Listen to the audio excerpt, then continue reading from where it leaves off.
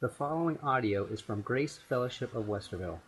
More information about the church is available at www.gracefcwesterville.org.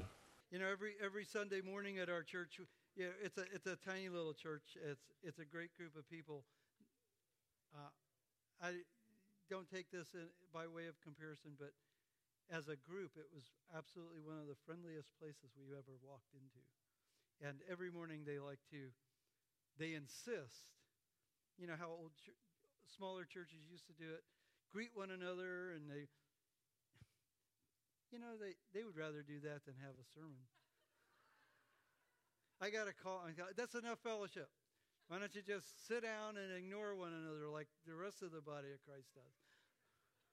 So now it's you know where Jesus lives, don't you? In the Christian next to you. So when you're hugging one another, Christ is hugging you back.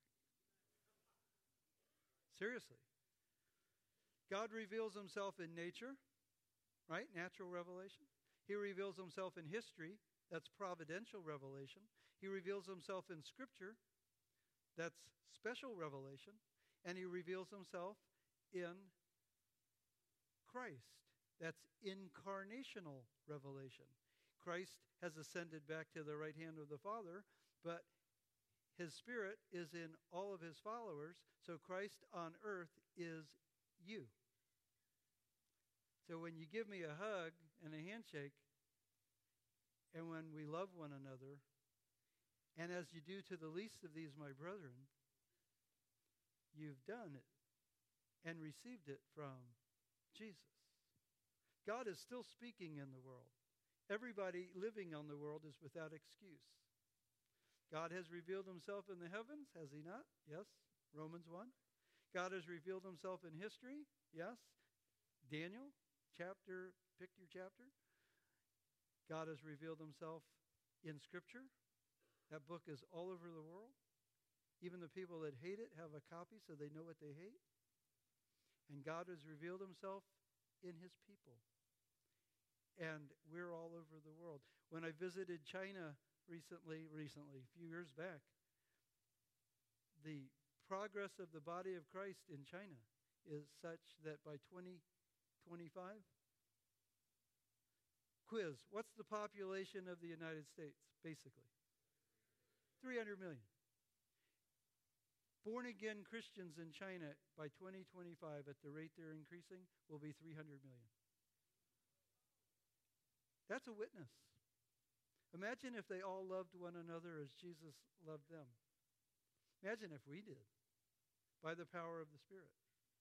Now, before we get into our next message, I want to do a little advertising, and nobody knows I'm doing this. First of all, I don't know if you're between churches. I don't know if you're frustrated with the state of the church. I don't know, at large, and you wish you had a church home. I have known about this church through brothers and sisters who go here, and I have now come to know the pastor who preaches only Christ from the Word, goes verse by verse through the Bible. No frills, no trumpets, no dancing bears with beach balls, no ponies, just Jesus, the Scripture. And he doesn't know I'm doing this. He didn't put me up to this. But if I were in this area looking for a church, I'd give Grace Fellowship a try, honestly, because Pastor Craig knows Jesus and is loved by Jesus, and Jesus walks with him. And he'll tell you about Jesus. That's a good start. Another commercial. Some of you know me, have known me for a while, and you're asking the same question. So what are you doing? Man, I'll tell you. I don't know. No. I don't know, whatever I think about in the morning. No, I'm not retired. I did not go out into the desert, grow my hair long like a ponytail, and ride across the desert on a motorcycle like Willie Nelson. Remember I said I was going to do that. I did not do that. My wife doesn't like ponytails on me, so it never got that long. We went to Mesa, Arizona, knowing we were supposed to be on the move. We were supposed to be there. The first church we visited connected me to an opportunity to help a church of about 45 people who had lost their way. I wasn't going to be their pastor. I was going to be their intentional interim, help them redefine themselves according to the Bible, and then help them find a new pastor. By the time that process was over, they wanted me to be the new pastor, and I said, no, you got the wrong guy. I'm way too old. You need a young guy. And they said, we'll hire a young guy if you will become the lead pastor and train him. And I went, okay. So I'm the lead pastor at Boulder Mountain Community Church. God is blessing the work. I mean, if numbers mean anything, he's blessing it qualitatively, but quantitatively we can at least compare. Last year we were 45 people during the summer. This year we're 100 people. And God loves his word. He brings to a safe place where Jesus is taught and honored and glorified. I wrote a paper. I read it at a conference. Someone in the audience asked me where I lived, and they said, why don't you teach at our seminary, which is Golden Gate Baptist Theological Seminary. We're located in Scottsdale, Arizona, which is 20 minutes from where I live. So now I'm a pastor, and I finally get to be a seminary professor. Boy, are those students in for a shock.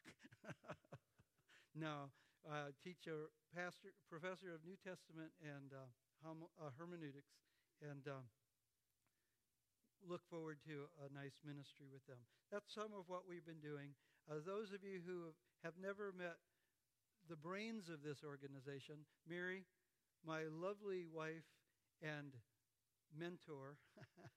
Mary, if you would stand up and just face everybody.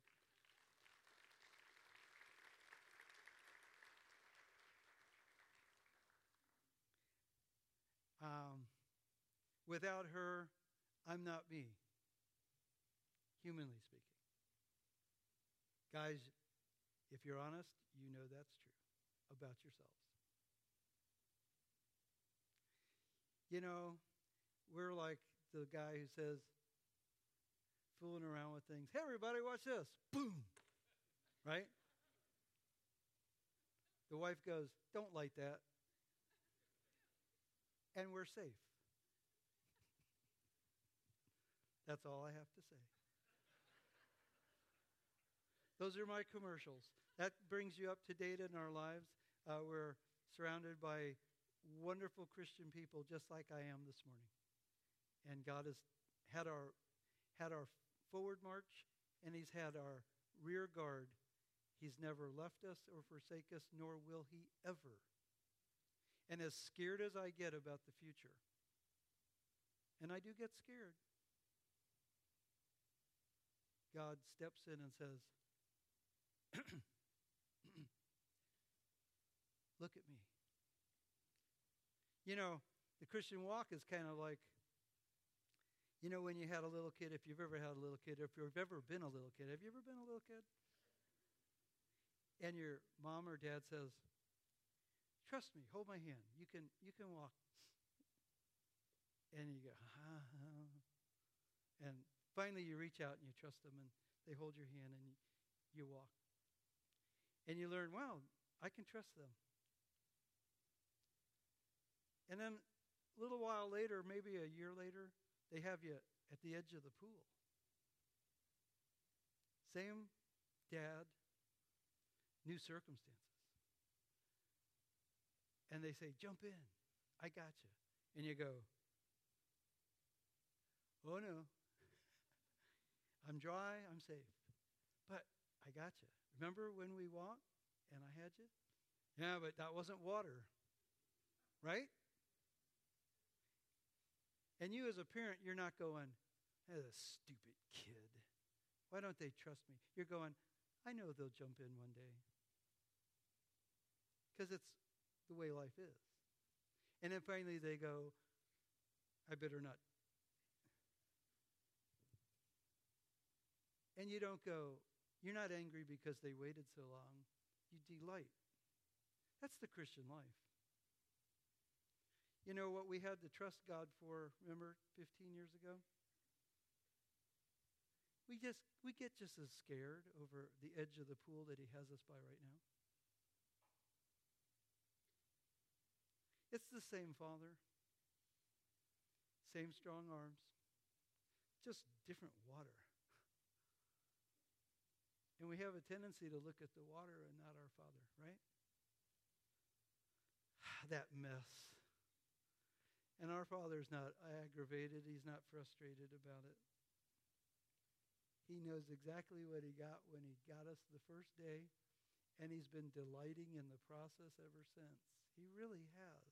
I hope you see your Heavenly Father like that. If you don't, get over your religion and get over yourselves and look to Jesus. Because it's only man's religion that would say he's dangling you over the pit, waiting for you to make a mistake. I don't read the Bible saying that to the righteous. And the last time I checked, remember right here on the board, whose righteousness do I have? Jesus' righteousness. That's all the Father needs. That's all the Father needs. It's a perfect life, almost. Except for the mess that's still around us and that we're still part of. But it's a perfect life. I would like to talk about the perfect life as it's progressing along. And it still counts for Jesus. But I'd like to say that in the perfect life, Jesus responds to our need, our daily need, by mediating life.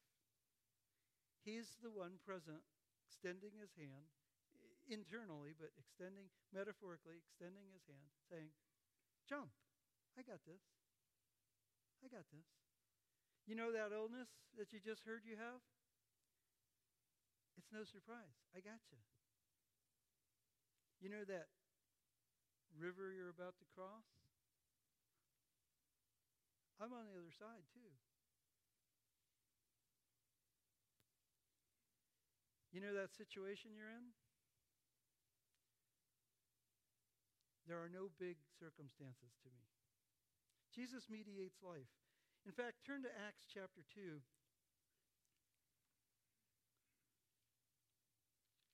Around verse 33. I got that one written down. It is verse 33.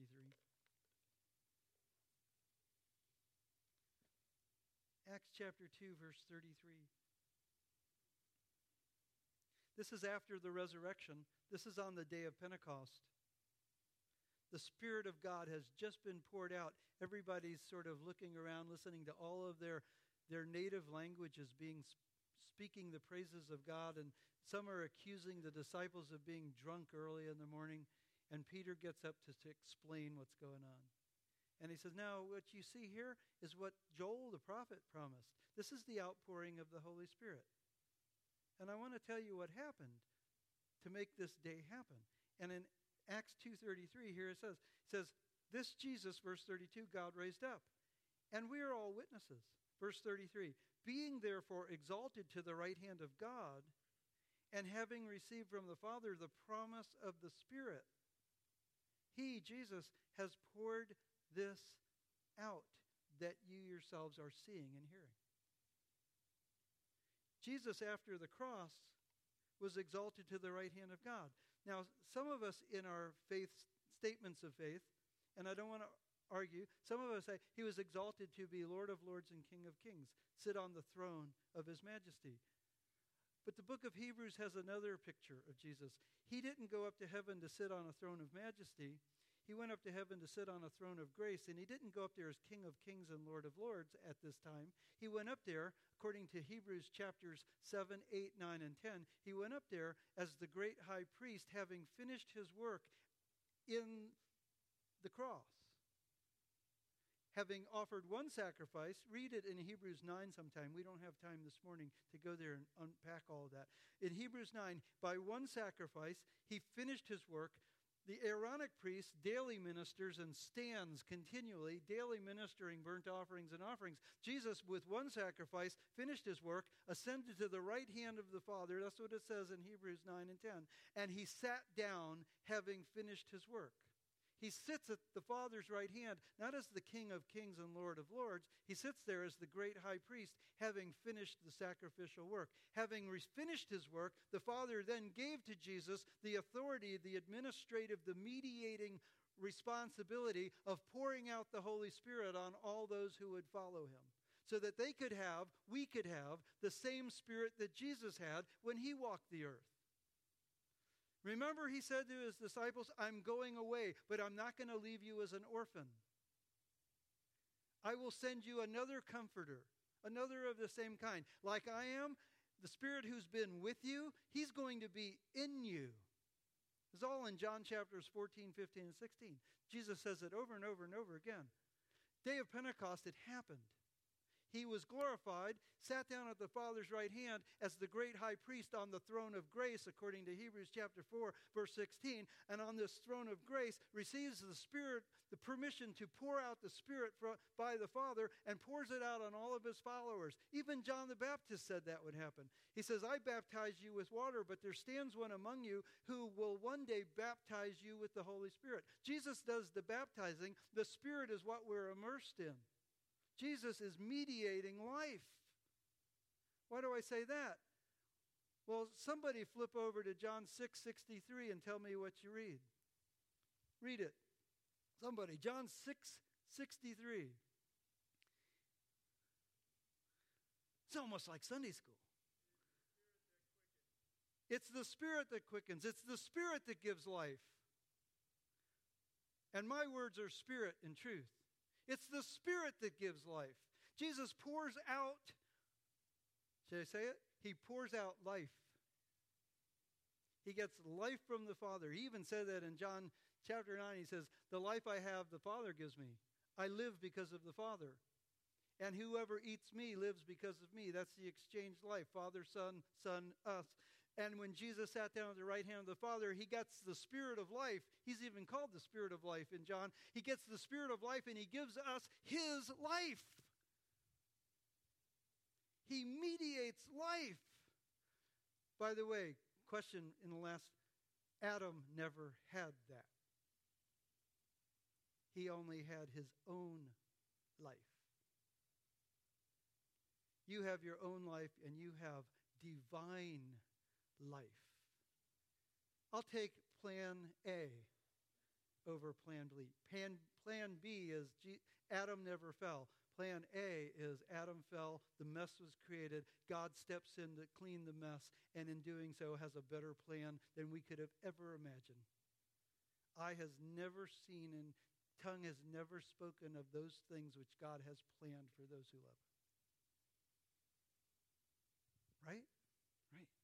So Jesus mediates the life-giving Spirit, Acts 2:33. It's the Spirit who gives life. Paul said so, 2 Corinthians chapter 3. He says, the letter kills. The letter, that's Moses' law. The letter kills, but the Spirit gives life. How many times do we need to hear that? The Spirit gives life. Jesus gives life. If your body is dead because of sin, your spirit is alive because of the Spirit.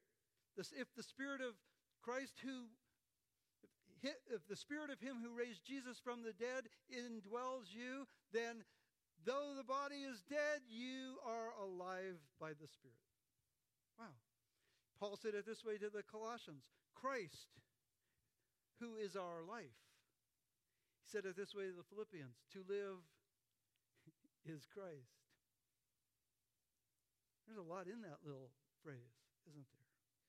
So the Christ, the high priest, after the order of Melchizedek, an eternal priesthood that has no genealogy to qualify it, just an indestructible life, Hebrews chapter 7. An indestructible life of the order of Melchizedek, the son of Abraham, the son of David, the Son of God, sits at the Father's right hand and mediates life to all those who would put their trust in him. So you and I have divine life by the hand of Jesus Christ. And this divine life, the Holy Spirit, the same Spirit that Jesus has, enlivens us. The first thing the Spirit does when he gets here is he regenerates us. We were dead in trespasses and sin, but God in his great love with which he loves us, Ephesians chapter 2, verse 4, the great love with which he loved us, even though we were dead, has made us alive. God has made us alive. And who's the person of the Trinity that ushers forth that life? It's the Spirit. And by whose hand? The Son's. And at whose command? The Father's. The Father says to the Son, give him life. The Son says, here, have some life. And the Spirit says, you're alive. He regenerates us, something we never experienced. The moment you said yes to Jesus, you were born again. It says in John chapter 3, verse 6, that which is born of flesh is, that which is born of spirit is spirit. He gave life to your spirit. You became alive toward God. Something that was never there before is now there, animated and connected to God. I'll take that over a garden where God's just walking around next to me. He's given me all things that pertain to life and godliness. It says in the next verse in 2 Peter that we become partakers of the divine nature. I don't understand all of that, but it's true. I may never understand all that, and probably there'll come a day when I won't care anymore. But it's still true. Partaker of the divine nature, the Father, Son, Holy Spirit, and the person of the Holy Spirit indwelling me, giving me divine life, giving me eternal life. The eternal life isn't something I have. It's a place I exist. It's a person that exists in me. He who has the Son has life. And this is the witness that we have, that eternal life we saw, we handled. We handled eternal life. 1 John chapter 1, right? Eternal life. And where is that eternal life now? The eternal life has come in me. I am the way, the truth, and the life. Where do you think that life is? In every believer. Who do you think mediates that life? The high priest, Jesus, sitting at the right hand of the Father on a throne of judgment. No, grace. How cool can that be? That's a perfect life. In the perfect life, Jesus responds to our need by mediating life itself. Acts 2:33 and a lot of other verses. It's the Spirit who gives life. John 6:63. He regenerates us. John 3:6. He indwells us. It's not just enough that he gives us life where we were dead. He now comes to reside in us. Romans chapter 8. Verse 9, you are not in the flesh, but in the Spirit, if indeed the Spirit of Christ dwells in you. And if you don't have the Spirit of Christ, you don't belong to him. But if Christ is in you, and on. We've read that passage a number of times this morning. He indwells us. He's made his home in us. We individually and we collectively as the people of God are now the temple of God, not as rocks made out of stone, but as living stones with Christ the chief cornerstone and the apostles and prophets as the foundation to that temple. And it's an eternal dwelling place for the living God. You, the church, are the eternal dwelling place of the living God. Not because we deserve it, not because we earned it, but because God had that planned when? Before it ever got started. That's amazing. He not only regenerates, he indwells. He not only indwells, but in indwelling, he answers Jesus' prayer in the garden when he says, Father, I want them to be one as you and I are one, and I want us to be in them, and I want them to be in us. He unites us. The Spirit of God coming into us unites us with Christ. We're united with Christ in the likeness of his death. When we're united with Christ in the likeness of his death, that means we were crucified with Christ. It isn't something you earn. It's something you get the moment you say yes to Jesus Christ. You are crucified with Christ. When you are crucified with Christ, you die to the law. When you die to the law, you die to the power of sin, because the sting of sin is death, and the strength of the death is the law. And when the law is gone and you're dead to the law, sin loses its sting and it can't kill you anymore. It can't kill you. It's impossible to kill a righteous person with sin anymore because it's powerless. We're dead to the law. Romans chapter 6, verses 2 through 6. Don't you know that as many of you as are baptized into Christ have been baptized into his death? That isn't something you earn. It's a birthright. You've been identified with Christ. You've been married to a new person. Listen to what Paul says in Romans chapter 7. Woohoo! This is good. It's good.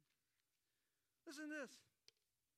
Likewise, brethren, you also have died to the law through the body of Christ, so that you may belong to another, to him who has been raised from the dead, in order that you may bear fruit for God. For while we were living in the flesh, our sinful passions, aroused by the law, were at work in our members to bear fruit for death. But now we are released from the law, having died to that which held us captive, so that we serve in the new ways of the Spirit and not in the old ways of the written code. When you were identified with Christ, when you were united with Christ, you were united with him in the likeness of his death. You were crucified with Christ, but you were also united with him in the likeness of his resurrection. The life force of Jesus Christ, Almighty God, that raised him from the dead, the Spirit of life that raised Christ from the dead, now courses through our members to give us life in our mortal bodies. Dead to the law, estranged from the power of sin, and alive to Jesus Christ to bear fruit for God. We have been grafted into the vine, who is life himself. You can say amen. This is good. You didn't earn it, but we've been united. We've been united to Christ. It says in Colossians chapter 2, it says, and you are complete in him. In other words, you don't have to join a cult anywhere to get the rest. Right? If you've got Jesus, you all got all the Father needs for you to give. There's no secret formula, Pastor Craig, that you can give these people. It's not a secret. The secret's out. His name is Jesus. Yes, amen. I'd come to church here. The secret's out. There's no 5 mysteries to the Christian life. There's no 6 secret steps. There's no 3 secret formulas. God didn't want to keep it a secret. The Word was made flesh and it dwelt among us. God revealed himself, not kept himself hidden. He made himself manifest. The mystery of godliness is manifest. God was manifest in the flesh, right? He's not hiding it. I got nothing new to tell you. It's just old stuff. When Christ ascended to heaven, he gave his people the Holy Spirit. The Holy Spirit gave us life. The Holy Spirit indwells us unto the day of redemption. It's permanent. You can't kick them out. You'd like to some days, especially for what some of us have planned. You wish God wasn't around for that. But even when you do what you planned, he doesn't leave. He just goes, I'm waiting. He'll jump in the pool someday. I know the end of the story. I've seen his life. He not only unites us to the likeness of Christ's death and frees us from the power of sin because he removes us from the tyranny, the law of sin and death, but he unites us to the resurrection life of Jesus Christ. So now that we have Christ, our life, in us. But then the Spirit does something else, and it's all being mediated by Jesus. Don't lose sight of Jesus. He's the high priest who's mediating the new covenant, and this is all in the new covenant. He says, I will remember their sin no more. I will write my law upon their heart, and I will put my Spirit within them. Jeremiah 31 through 34, and Ezekiel 36 and 37. I will write my law within their hearts, and I will put my spirit within them. And this is day of Pentecost, is when the new covenant was inaugurated. Jesus even said so in the upper room. He says, this is the blood of the new covenant, when he held up the cup. He's the mediator of a new covenant. 2 Corinthians 3, Hebrews 9 and 10. But the Spirit is in us now, the living person of God, the Father, Son, but Holy Spirit is in us. And the Spirit does something else to us. He not only regenerates us, he not only indwells us, he not only unites us with the Godhead, with Christ himself, but he leads us. It's the mark of the Christian. Paul said in Romans chapter 8, verse 14, as many as are led by the Spirit, these are the sons of God. Instead of being led by outside ordinances such as touch not, taste not, which was the law of Moses, we now have the living God inside of us with the law of God written on our hearts and the Spirit of God guiding us, saying, come this way. Come this way. Jesus said, one born of the Spirit is like the one born on the wind. Right? John 3. We open our sails and the wind fills the sails and the boat glides along. The Spirit bears us along. As many as are led by the Spirit, these are the sons of God. We're not led by creeds. We're not led by traditions. The Spirit can use all of that. Don't get me wrong. But we're led by the Spirit. For some of you, that's a scary proposition because you say, wait. Where's the checks and balances on this? The Spirit, the law of Christ. Not the law of Moses, not the 10 commandments, not the 20 commandments, not the 50 commandments, not the 630 commandments. The law of Christ is what the Spirit uses because that's written on your heart, and he will guide you, lead you. Or I'm misreading the word. Help me out. Pastor Craig, did I get that one wrong? Does the Spirit of God lead the child of God? And is it the mark of sonship? Yeah. He's saying absolutely, in case you can't hear him. Absolutely. I paid him to say that, to agree with me. No. So he regenerates, he indwells, he unites, he leads. And when we follow, when we get in step with the Spirit, in case you haven't understood this before, in Galatians chapter 5, verse 25, it says, you've been made alive by the Spirit, now get in step with the Spirit. If he leads, and by the way, leadership means who's in front? Spirit. Who initiates? Spirit. We don't lead him. He won't follow, by the way. He's got a mind of his own. And nobody gives him counsel. Remember, we read that verse in the first hour. But he has the mind of God. The Spirit searches the deep things of God. 1 Corinthians chapter 2. The Spirit searches the deep things of God. He knows the mind of God. He knows the will of the Father. He is the mind of Christ. 1 Corinthians 2:16. We have the mind of Christ dwelling in us, and he will lead us. He will lead, go forward. And it says in Galatians chapter 5:25, if you've been made alive by the Spirit, you born again people, then get in step, get in line with the Spirit. When he leads, move. Walk with him. If you walk by the Spirit, Galatians 5:16, you will not fulfill the desires of the flesh. He'll lead you away from sin.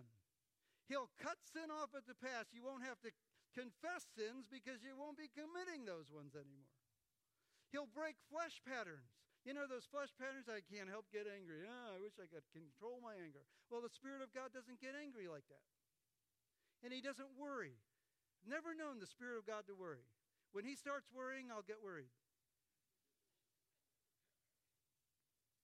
Right, Mike? If he ever worries, I don't want to know about it. Because I'd probably jump off something higher than a pool ledge. Spirit of God will tap me on the shoulder, my inner self, my bearing witness to my spirit, he'll say, danger. You're about to lose your cool. Give it to me. How many times has he done that? Even when I teach, he'll put thoughts in my head. Say this instead. Don't say that. You'll alienate some people. Say this instead. You ever get that happen to you, Pastor Craig, while you're preaching? Yeah. That's the Spirit of God. Say, I never hear the Spirit of God in an audible voice. That's okay. He talks to all of us the way we are able to listen. Because we're all different. Remember that? We're all unique. Some of us need it on a list. Some of us need it on a page. Some of us need it with a 2x4 across the back of the head. Some of us need it. Some of us need the still small voice. Okay, I'm not going to tell you, here's the way he will always talk, but I can tell you where he will always lead. He will lead you to fulfill the law of Christ. And he will lead you away from violating the law of Christ. Why? Because that's the law written on your heart, and that's the imitation of Jesus Christ. That is who Jesus Christ is. He is love. So he will lead us. And then he will enable us. If we get in step with the Spirit, he will enable us. No wonder why it says in Romans 8:13, it says, "You are now if you live according to the flesh, you will die. But if by the Spirit you put to death the deeds of the body, you will live." By the Spirit we live. By the Spirit we live. The mindset on the Spirit is life and peace. If we sow to the Spirit, we will reap eternal life. That's not a home in heaven. That's a quality of life right now. I experience eternal life. And who is eternal life? Jesus is. Jesus says, if anyone loves me, he will keep my commandments. And if he keeps my commandments, my Father and I will make our home in him. He's already in me, but for some of our lives, he's not at home. We move around too much with regard to the will of the Father, and he can't find a chair to sit in.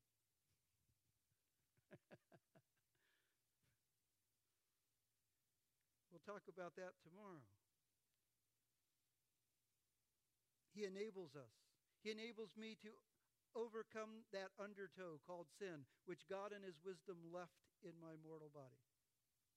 Because God didn't want me to just he wanted me to walk by faith. So the perfect life, Jesus is at the right hand of the Father, mediating life, regenerating those who trust him, indwelling those, uniting us with the Godhead, leading us forward in righteousness and away from sin, enabling us to accomplish that righteousness. And at the end of it all, at the end of the day, moment to moment, trust in him, following the leading of the Holy Spirit, we actually become different people. Flesh patterns that I had 20 years ago do not exist in me anymore. The guy who got saved November 30th, 1969 at a rock festival is not the guy talking to you right now. He's older. He hurts more. He gets up slowly, more slow. No, you understand what I mean.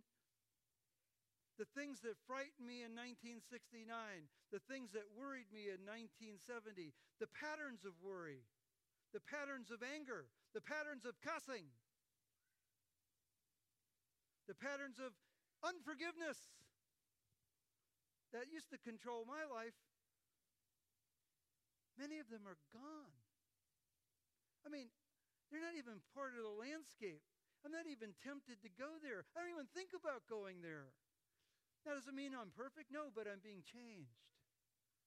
I'm being changed. Like it says in 2 Corinthians chapter 4, or maybe chapter 3. I get these books mixed up. Is that a sign of something? And we all, with an unveiled face, behold the glory of the Lord, are being transformed into the same image as the Lord, from one degree of glory to another. I'm being changed, not because I'm good, but because the Spirit is life, and the life-giving Spirit transforms us from the people we were and the habits we had into new habits, habits not of the flesh, but habits of the Spirit. It's possible. Jesus came to clean up the mess. And God designed the mess because it was so bad that only God could do it. He didn't want a life that we could fix. He didn't want to give us a life that we could get the glory for. He didn't want to put us in circumstances that we could worm our way out of. You can't fix your own heart. That's the point. Only God the Spirit can fix our heart. Only Jesus Christ is the one who mends the shattered lives that we have. And don't tell me our lives haven't been shattered from time to time. Only Jesus can do that. He transforms us. He's in the reclamation business. He's in the reconstruction business. He's not in the condemning business right now. He says, I didn't come to condemn the world. I came to thank you. He's not looking to find fault with you. He already knows them. He's looking to fix you. Get that religion out of your head that says he's waiting to stomp. If you're the righteous, you're hid in Christ. You're a new creation. Old things have passed away. I do know that verse, 2 Corinthians 5:17. Old things have passed away. All things have become new. That's how the Father sees you. Son's righteousness, the Son's substitutionary death, the Son's satisfactory death, and the Spirit's life. You're united with God. You're dead to the law. Those who have died, Romans 6 verse 8, 6 verse 7, those who have died are freed from sin. There is therefore now no condemnation to those who are in Christ Jesus. I know that's tough to accept, but you got to trust your Father. He's the one who said it. I'm not making it up. And some of us just can't get our faith arms around that good news. Somehow we still think we got to pay God off and earn his recompense. Jesus already did it. Please accept him by faith. Christian, come back to Jesus Christ. Dump your religion. Your religion can't satisfy you, and your religion can't fix you. It can only cover over all of those things and make you acceptable to people who are thinking just like you. Jesus is life. He's mediating life. He's given us the life-giving Spirit that alone transforms. I often tell my classes, I don't want reformation. I want transformation. I can reform myself with enough effort and the right 2 steps, 10 steps, 20-step thing. I can probably quit any habit I have. That doesn't change my heart. I want to be changed. I want to experience life with a capital L. And his name is Jesus. Well, in the perfect life, what should I do then? Just sit back and press the button, use the remote control? Well, how are the righteous to live? Habakkuk 2, 4 or 5. Live by faith. Paul said it this way. We walk by faith, not by sight. Turn to Galatians chapter 2, verse 20. The exchange life verse. Galatians 2:20. It gets a lot of what we've been talking about all rolled up into one verse. It's a pretty cool verse. If you don't know it, get to know it. Unpack it. Mess around with it. Let it change your life. Galatians 2:20. I have been crucified with Christ. That's a perfect tense. You like Greek? I'll give you some Greek. It's a perfect tense. It means it's already been done. You don't have to do it to yourself. You have been crucified with Christ. Nevertheless, even though you've died with Christ, what does it say? Nevertheless, I live. But then there's a caveat. But not I. What does it say? Come on. Who? Christ lives in me. the exchange life. Right? Just like Jesus says, I live because of the Father, you will live because of me. Christ lives in me. Paul said that. But so rather than think of him and be a Christ Robaton, he then gets very personal. He says, but the life that I now live, I live by faith in the Son of God. See that? The response God wants from us is the same response he wanted from Abraham. Abraham, look up, count the stars. How many do you see? I can't count them. So shall your descendants be. You know what, God? I believe you. I count your response of faith as righteousness. He counted his faith as righteousness. God hasn't wanted any other response from his people ever since.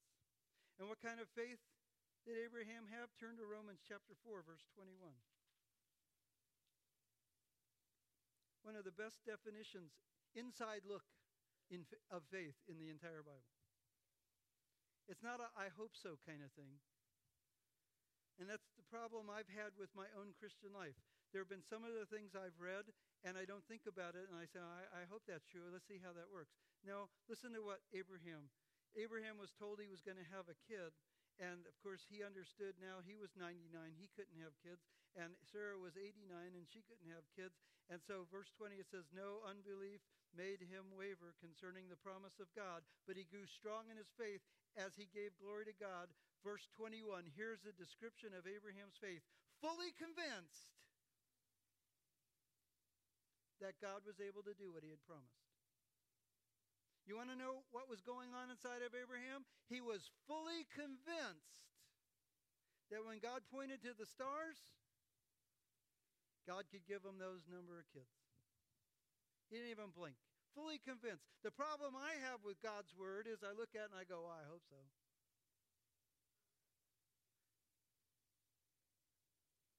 Because I'm not there yet. I'm not ready to jump in the pool.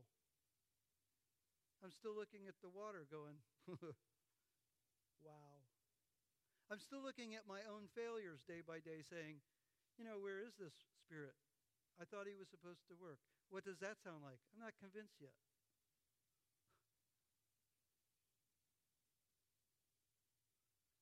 Abraham was fully convinced. You know the definition of faith in Hebrews 11, verse 1? Faith is the assurance of things hoped for. And it's the conviction of things not seen. Assurance and conviction, fully convinced. You get this idea about faith? It's not the amount.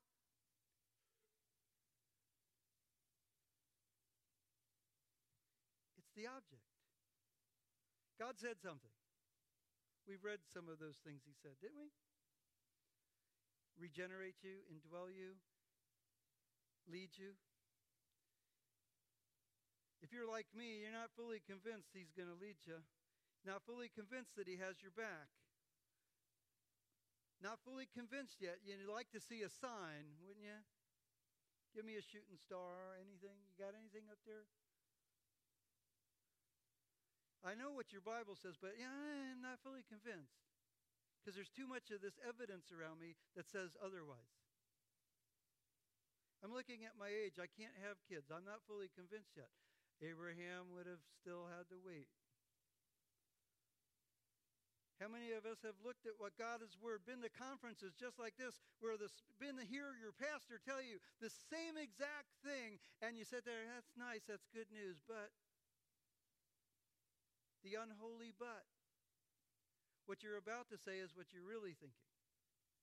I know Jesus died for my sins, but I know Jesus says there's no condemnation to those who are in Christ Jesus, but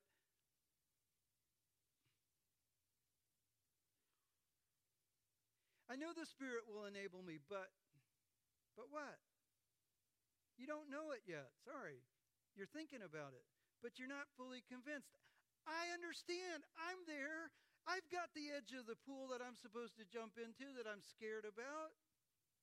It's called growing up. I'm still growing up. I got the same Bible. I look at it and I go, but at least give me a shooting star. Am I on the right path? It's cloudy. I mean, come on. Cut me some slack. Would you send me some kind of a sign, some kind of a... And he says, you have Moses and the prophets. You wouldn't believe it if a planet hit your house. Right? Jesus said that. Abraham said that to the rich man.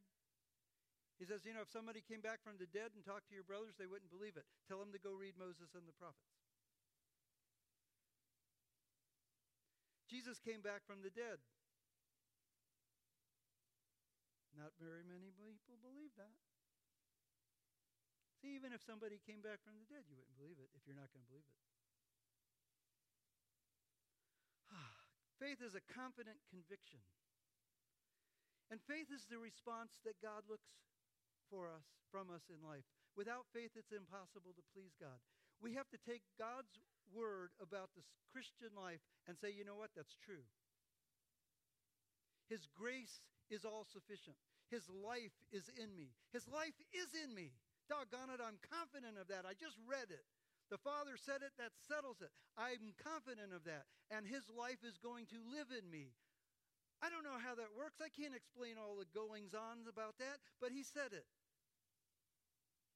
And instead of fighting this sin on my own, instead of trying to be righteous on my own, I'm going to go to the throne of grace and receive grace and mercy to help in my time of need.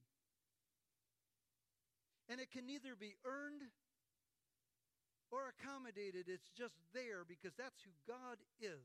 And that's what he wants to be. He wants to be the Lord of my life. He wants to lead me, and he wants me to get in line and give me life, and life more abundant.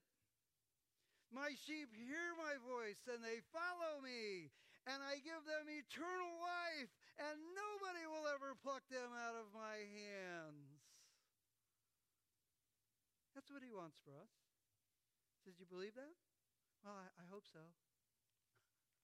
I'm thinking about it. I'm working on it. I understand, so am I.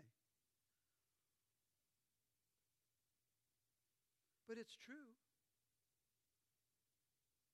Faith is a confident conviction, like Abraham. He believed God, and it was counted to him for righteousness. Faith is the only response for life with God. An active faith in the death of Christ completely cleans up the mess with my standing with God. Jesus died on the cross, and Jesus says, Paul said to the jailer, when he said, what must I do to be saved? He said, believe on the Lord Jesus Christ, and you will be saved. An act of faith. A response in faith, trusting God's promises about the sufficiency of Christ's death on the cross, ushers you into eternal life.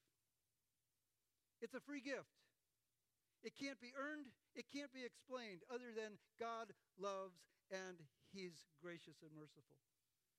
And everything you've ever done despicable, hidden, that nobody else knows about, those secret thoughts, those miserable thoughts, those hideous habits, everything that even your wife, your children, your spouse doesn't know anything about, they've all been paid for on the cross. Including tomorrow's stuff.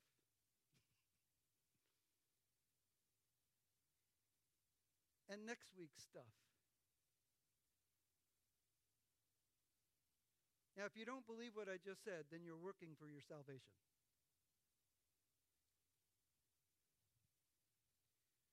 Stop it. But if you believe what I just said, bask in it for a while.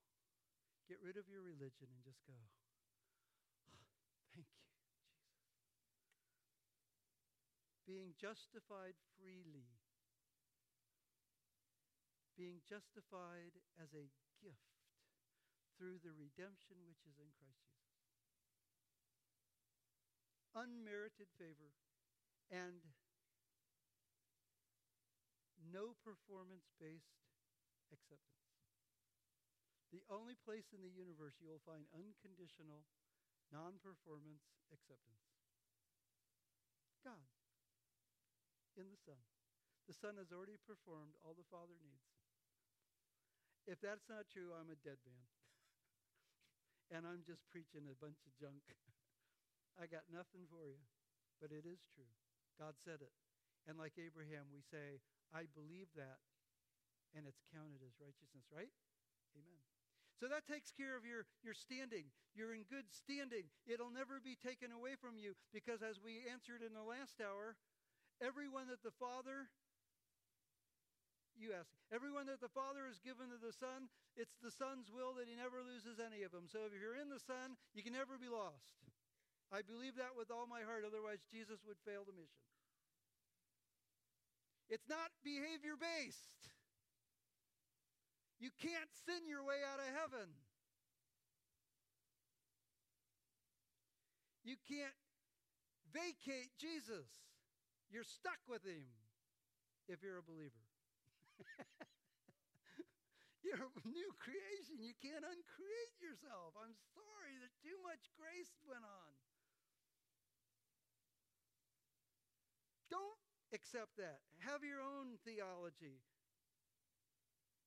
I got to live and fall with mine. Yeah, I can show you from the Bible why I think that. Be like Abraham. Believe God. But that doesn't take care of the Christian life. An act of faith in Christ's death takes care of everything that alienated us from God. An active faith, a moment-to-moment trust in the sufficiency of the indwelling Christ is what he expects the righteous to do, because the righteous shall live by faith.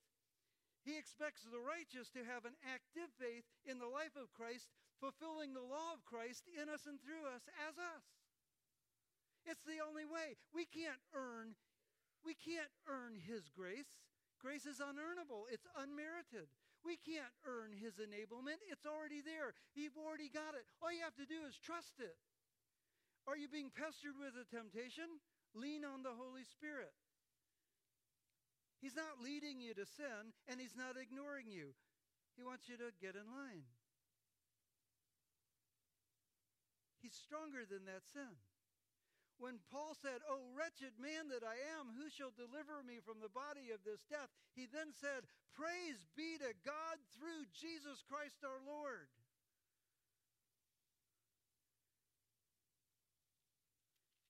And then he goes on to say in chapter 8, and I'd rather read it than paraphrase it. He says, "For the law of the Spirit and life, the law of the Spirit of life," that's the Spirit of God in me who's giving me life. "The law of the Spirit of life has set us free in Christ Jesus from the law of sin and death. For God has done what the law, weakened by the flesh, could not do.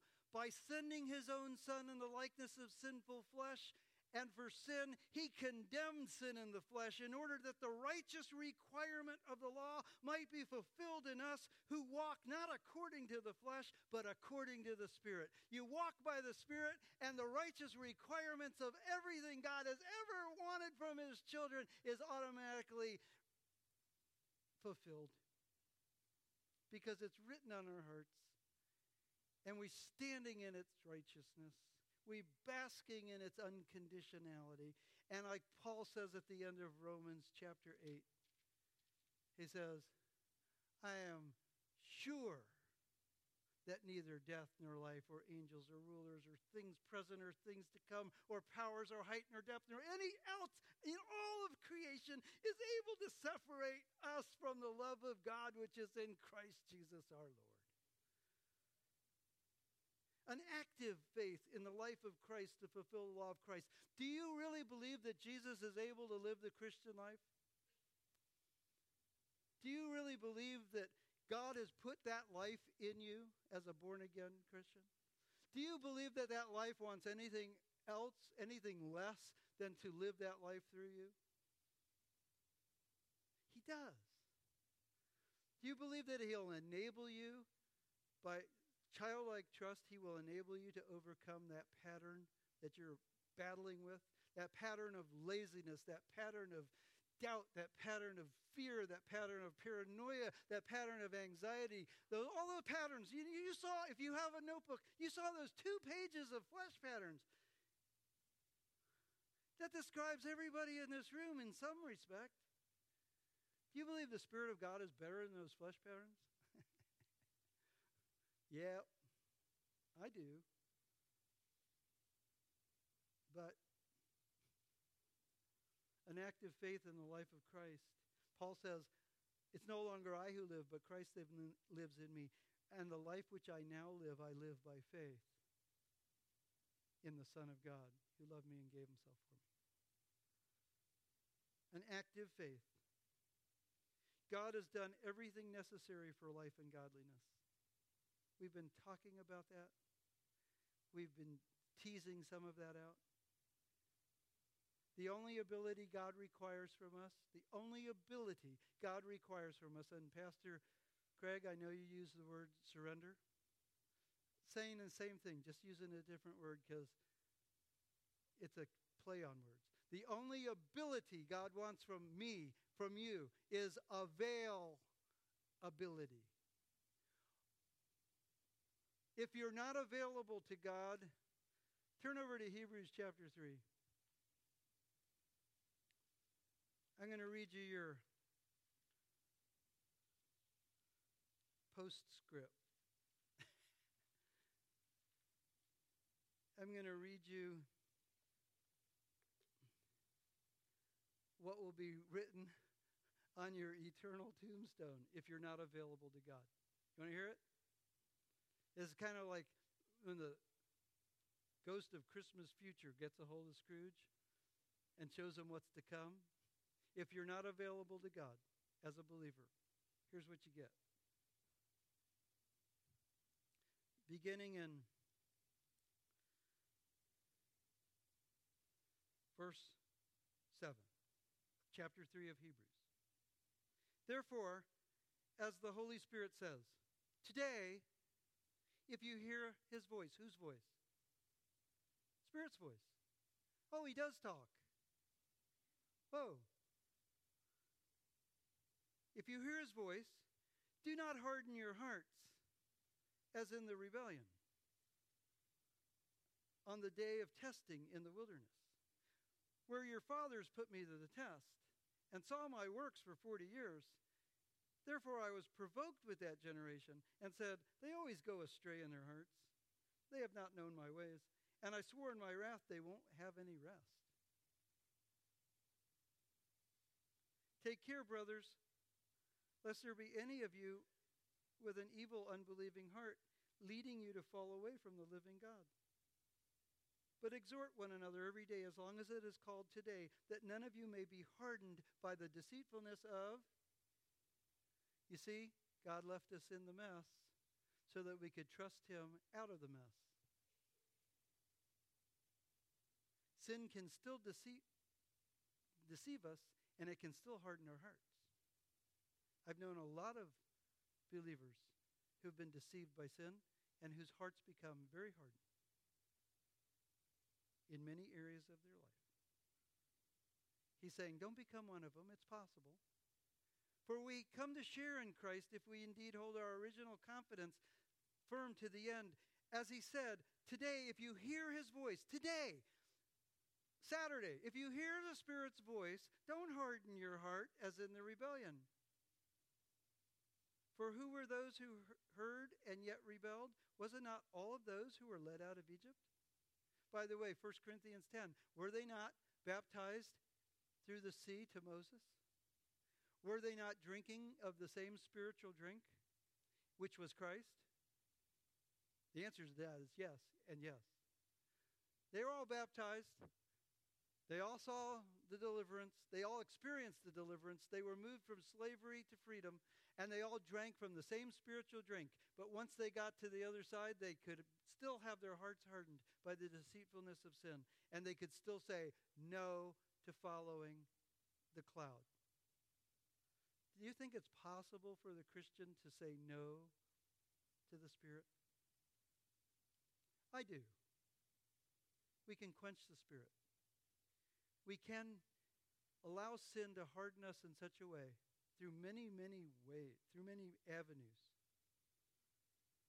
in such a way that when the Spirit says, come on, let's go into the land. Jump in the water. I've got you if you jump. I go, I ain't not going in that water. I've done it.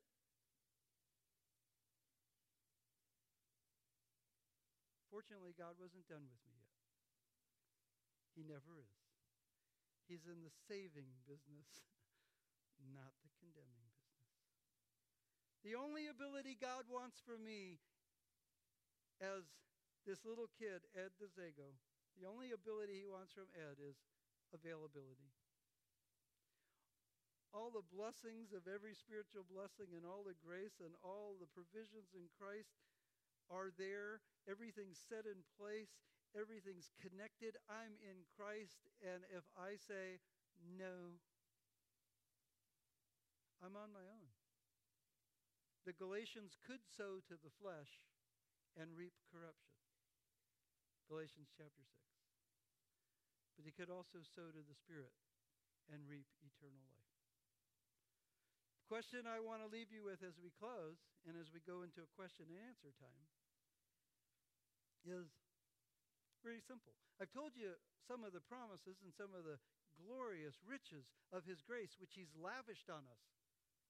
He has lavished his grace on us in the person of Jesus Christ through the working of the Spirit. He's done it all. The question he asks us is, Joe, are you available? I'll pick on Joe. It's the trouble with sitting in the front row. Joe, are you available if I call your name? If I call you, forget your name, brother.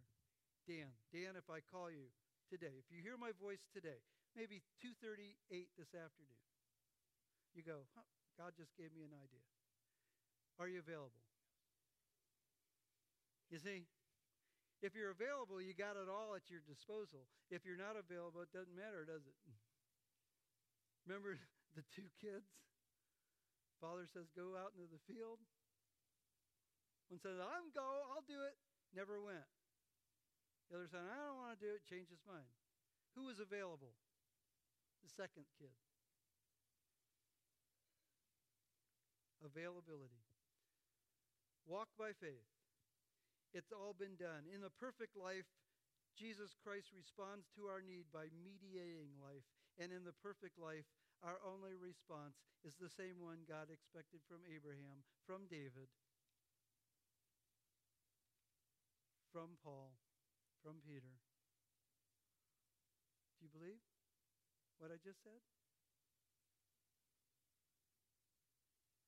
If I call you, if you hear my voice, whether through the preached word, the written word, a friend, or just a thought in the head. I mean, there's all kinds of ways. If you hear my voice today. All right, open up for questions. Anybody got a question to me? Good. That was good. Okay. No, I'm not dodging. Any questions? Take your time. We promised in the program setup that we would have time for question and answer. Now, about the subject, I mean, I can answer other questions, but don't ask me where did Cain get his wife. I don't. It was an online dating service. Yes. Yes.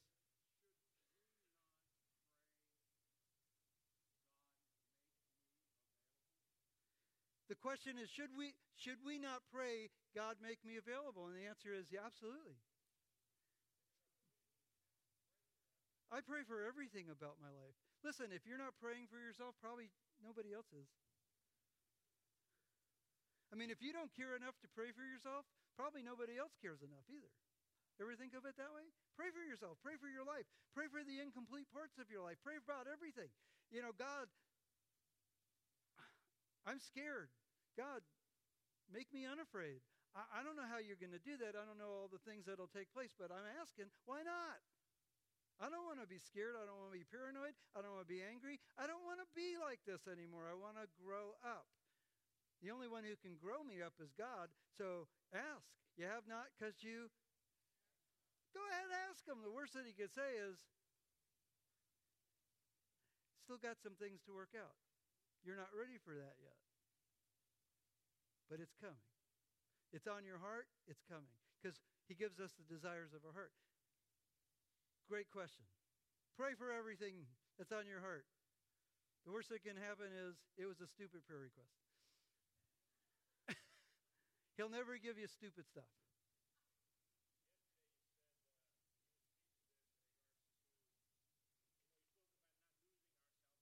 Yes, not losing our salvation, yes.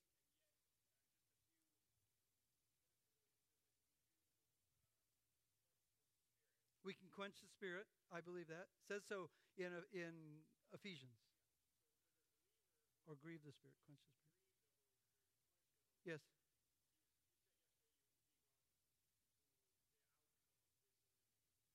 The outcome of the person who grieves the Holy Spirit or quenches the Holy Spirit?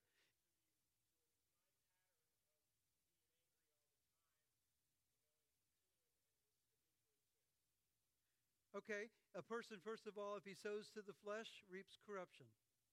So the person who doesn't rely upon the Holy Spirit to transform his life into the law of Christ, the visible expression of the law of Christ, is stuck with himself to work it out, and the end result of that is corruption. So you will not experience life and peace. That person will experience death. Not eternal death, that's been taken care of, but Paul uses the word death in Romans chapter 8 to qualify the type of life that we live. I've lived in death many times, living in my own strength, and I know it when I'm doing it. But I also know when there's life and peace. So, what happens to the person who relies upon their own strength? They may very well keep their religion intact and look real fine to the outside world, but inside they're tired, they're worn out. Jesus isn't working for them, and it's like being dead. All the parts are there, but you're not connected to the power. You're trying to justify your existence and your faith by the works you're doing. Stop it. Jesus already did those works. Trust him and then lean upon the same life-giving Spirit that Jesus leaned upon. And you will begin to experience life and peace. Now, it takes time. All relationships take time. And it takes truth. You got to be honest. And it takes trust. You got to jump in the pool, even if it's the shallow end. We'll talk about time, truth, and trust tomorrow. But the life depending upon the flesh is the life of the Galatians we're headed for. Paul said in Galatians chapter 3, "Are you so foolish? Having begun by the Spirit, are you going to now perfect yourself by the flesh? If you try to seek to be justified by the flesh," he says in chapter 5, "if you try to be justified by your works, Christ is of no benefit to you. You have fallen from grace. The operating system of God that keeps everything going in the Christian life is of no benefit to you because you're trying to do it on your own." That's the choice you have. Yes, sir.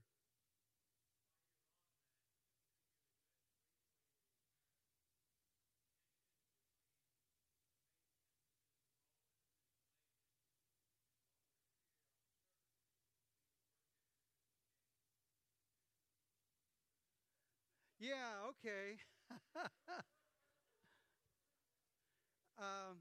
Thank you, George. I love you too. And so do all these people. His question was this: Could you emphasize the apparent tension between the faith without works emphasis in Romans and Galatians and the apparent faith that works emphasis in James chapter 2? No. I'll do it, but you won't like my answer. Because too much of my other theology is going to guide my answer. You want my answer? Some of you, do you even know what I'm talking about? I believe that faith is defined as I said it today. It is a confident conviction. If you read through Hebrews 11 and the examples of faith, you discover that sometimes faith was just believing a proposition, and there was nothing to do. For instance, the very next verse says, by faith, the elders knew that the worlds were framed by the word of God. That's a proposition. God created heaven and earth. What do I got to do about it? Accept it. By faith, there's some propositions you just accept. There are other propositions that you accept, and common sense says that requires a response. The response is slightly different than faith, but it's connected to faith. For instance, in Arizona, we have scorpions. We have several kinds, but the one you don't like is the bark scorpion. They don't bark, they hide in bark. And they're little and they're pale, and they're the color of beige carpet. And if you get stung by them, your body's in hell for about 2 days. I know that.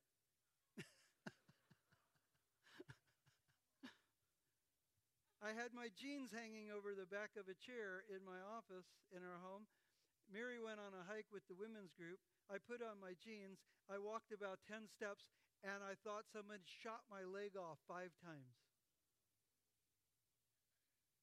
And I pulled my jeans down, and a scorpion was resting on my shoe.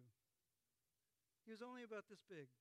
And for the next 24 hours, I burned like a cigarette lighter coil was stuck on my skin, and nothing made it decrease.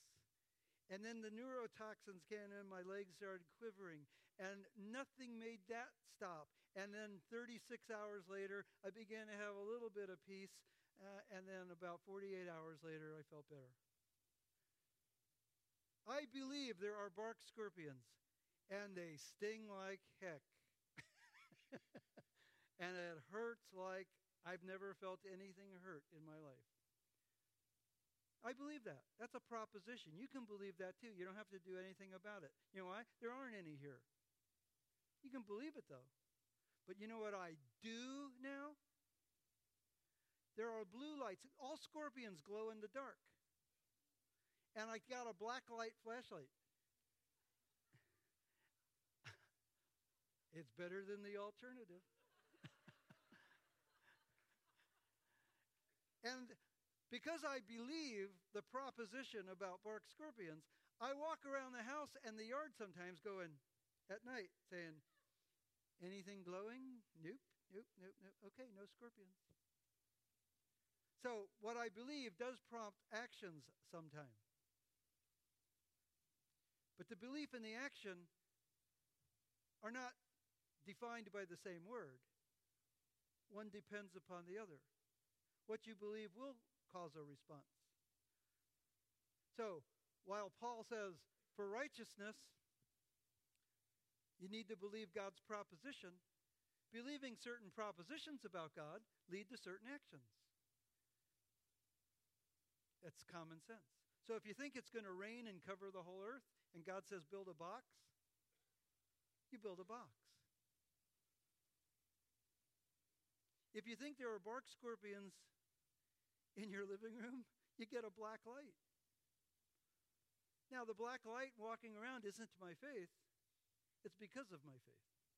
So I separate the two slightly. I think James, in his context, is talking to believers about the coming judgment of their works.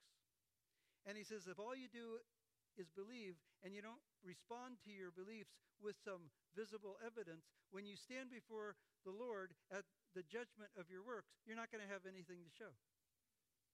Because the discussion is preceded, George, by these words. So act and so speak as those who are going to be judged by the law of liberty. We are going to be judged. And then he ends the discussion by saying, and those of you who are teachers will have a stricter judgment. The context is believers' judgments, and it's based on our works, our faithfulness. And he's saying if you just have faith and you don't have any works, at that judgment of a believer's works, you're not going to have any vindication. But that's not talking about justification for eternal life. Some of you didn't like my answer, but that's it. They're not in tension. They're talking about two different things, George. And you didn't like my answer, so you're getting up and leaving. Okay. Okay. You could have asked that earlier. All right. Listen, yes, sir.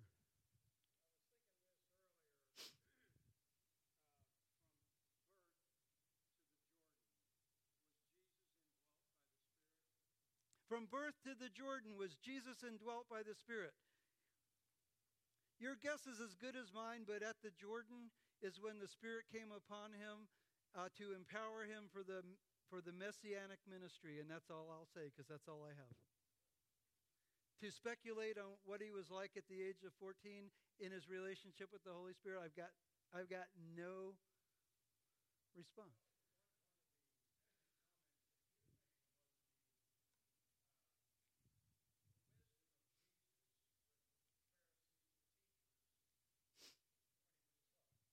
Okay, the wisdom of Jesus when he was 12. Just consider this. He didn't have any selfish ambition and no self-determination getting in the way of his learning curve.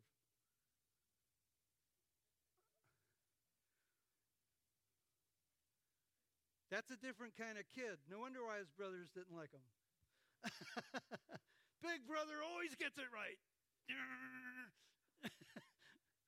I wish he would just go away and be the Messiah or something.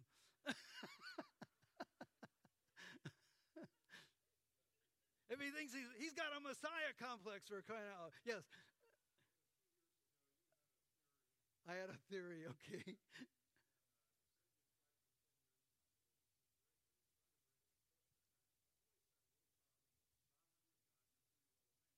Sovereignty of God and free will of man. We handled that one last night, and we're not going there again. We really did. I know you weren't there last night, Jerry, but you know what? That's a good one over a donut and a cup of coffee. All right. Okay, my wife says, explain the role of the notebook in what? In relationship to what this conference. Listen, I did not preach the notebook. I took out snippets. The notebook is a 99-page document that I wrote over the last 4 months, trying to encapsulate everything I would have said had we had about 10 weeks. I don't have 10 weeks, you don't have 10 weeks, but you can read the notebook. The notebook is being sold by the church at cost. I think there's like $1.70 or something over the cost of the entire notebook built into the $15. You can order it hard copy, or you can get the code for the online electronic thing and just download it and print it up yourself for even less. I'm not in charge of that, but the notebook goes from soup to nuts. The author, he's a little bit crazy, but he's not stupid. And it's everything I would have said had we had about 1 million weeks together. Yes, sir. Hey there. Go ahead, Alan.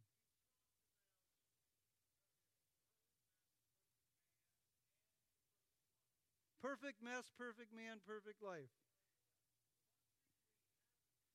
Oh, we haven't talked about a lot of things, Alan, but go ahead. What about the lust? The lost. The lost. What about them?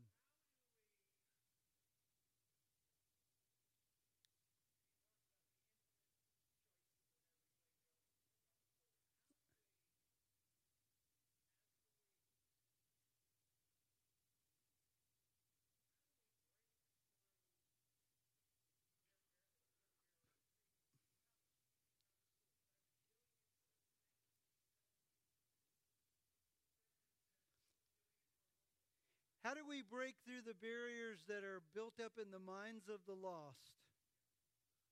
Number one, there's no single answer because everybody who's lost is as unique as you are. Not as unique as you are, Alan. Nobody comes close to that. But they're uniquely different as we are different from one another. The only one who knows the differences in each person is God the Holy Spirit. And he won't lead you to everybody, but he will lead you to the same like kind of crazy person that you are so that you can have a connection with them. Right? There are certain people I should never witness to. God never brings them around because he knows it would really be unfruitful. Trust me, it really would. But he brings certain people into my life that I'm like the only person they might ever listen to. And the same's going on in your life. And my answer to you, Alan, is in the redemptive love of Christ written on your heart by the leading of the Holy Spirit, he will lead you to be the person that person needs through the course of time and at the moment. And you will be the witness to them. It isn't what you say that's the witness. You are the witness. And that's all part and parcel of not only the life you live, but the things that come out of your mouth. Everyone in this room is specially geared for somebody out there. And God knows that. And the Spirit will lead you to them. And you will connect and minister to them like nobody on the planet can do. That's the best answer I got for you. I can't minister to everybody. Everybody hears me teach. A lot of people walk out. But there's some people hear me teach. I connect. We connect. I know that because the way I teach isn't geared for everybody. The way you live isn't geared for everybody. But the way you live is geared for somebody. It's geared for, and we will connect. God will connect us, and he will turn the world upside down. And faith comes by hearing, and hearing by the word of Christ. And you folks are the body of Christ. You're the arms, you're the legs, you're the mouthpiece of Christ. And you are uniquely fashioned to be those points of light of Jesus' life incarnate that somebody out there will recognize and go, I've never seen that before. The reason pastors having a guest speaker say the same things he preaches every week is because if it comes out of a different mouth, different people hear it. And they go, oh, I never heard that before. And I know as a pastor, you sit back and go, I say it every week. Right, Pastor? And you're sitting there going, there isn't anything. Why did we bring this guy in? I say everything this guy's saying. What a waste of time and money.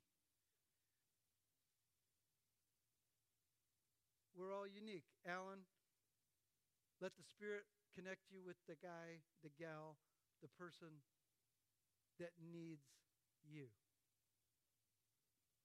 I saw a hand over here. Yes.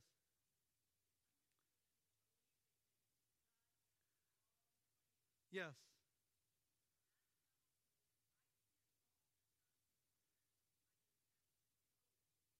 Okay, understanding and believing that God has it all planned tells me I can't alter God's plan, and that's true. I just have to flow with it. Well, I've got a saying, and Rob reminded me of my saying last night, Rob, and here it comes. I like to say it this way. The future is certain because God's got it all planned, but the method he chose to unfold his plan is through us. The future is certain, but it's ours to unfold. So the choices you make unfold the future. So be careful of what you choose.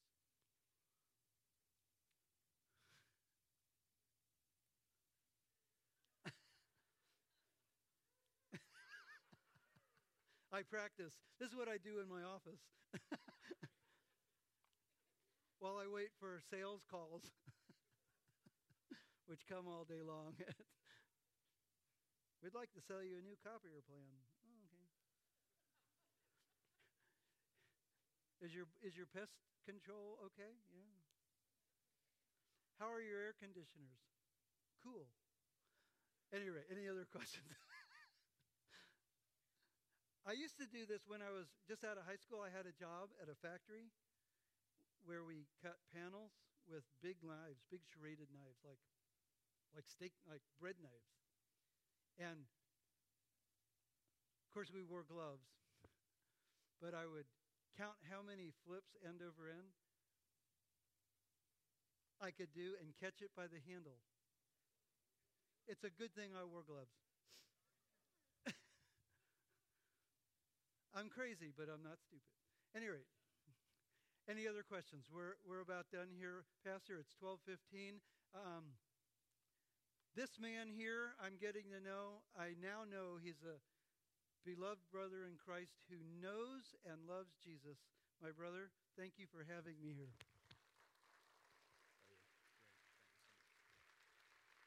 You got any questions for me? Later. Too bad. Later, when I've got you alone. You're right, Joe. He's a little crazy. No, I'm very, very, very selfish about this whole weekend, and a lot of this came about from my selfishness, if I can admit that. As I've gotten to know Ed and his teaching and his philosophy, it's amazing how it mirrors your life. Because everything he talked about up here is me. You know, you're looking at somebody that had a 33-year career in marketing, had the world by the tail, and God created a perfect mess. He yanked it out from under me. A 33 career, and I won't take time to go into it because we don't have time, but a 33-year career was ended with a 3-minute phone call. And I got bitter and angry. I hate to admit it.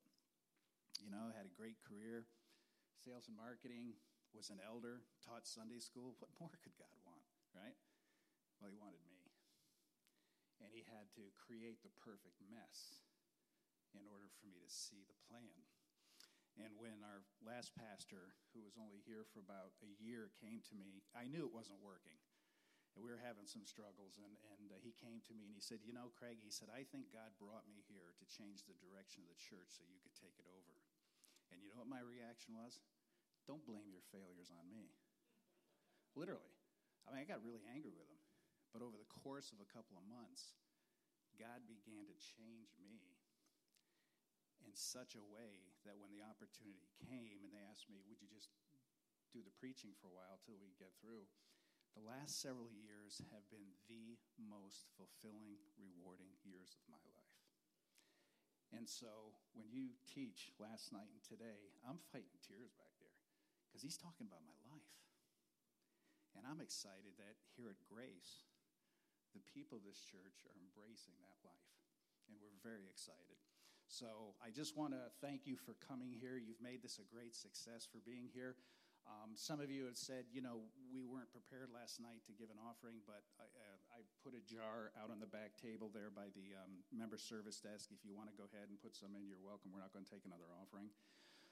Those of you who want the recordings from this weekend, there's a sign up out there. You can put your name and address, and we'll contact you as soon as we have them ready. And then also tomorrow in our service, Ed will be bringing the message. Our service is at 10:15 if you're free. And would love to have you back. But again, thank you so much. Thank you, Ed. It's been hugely profitable.